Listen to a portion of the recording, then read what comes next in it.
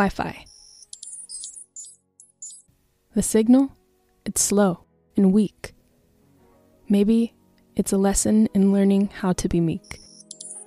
The connection between you and your higher self.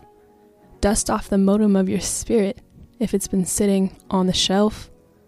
The cables of your thoughts are twisted and it's causing interruption. It's time to connect to the Wi-Fi of your soul if it's experiencing spiritual disruption.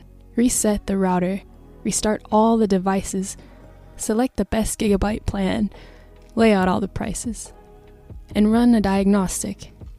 What is causing a lag between you and God? Boost the signals and stream life on every tablet, laptop, and phone. Accepting where you are, who you are, and who you're becoming. Ah, there it is, the Wi-Fi. It's up and running.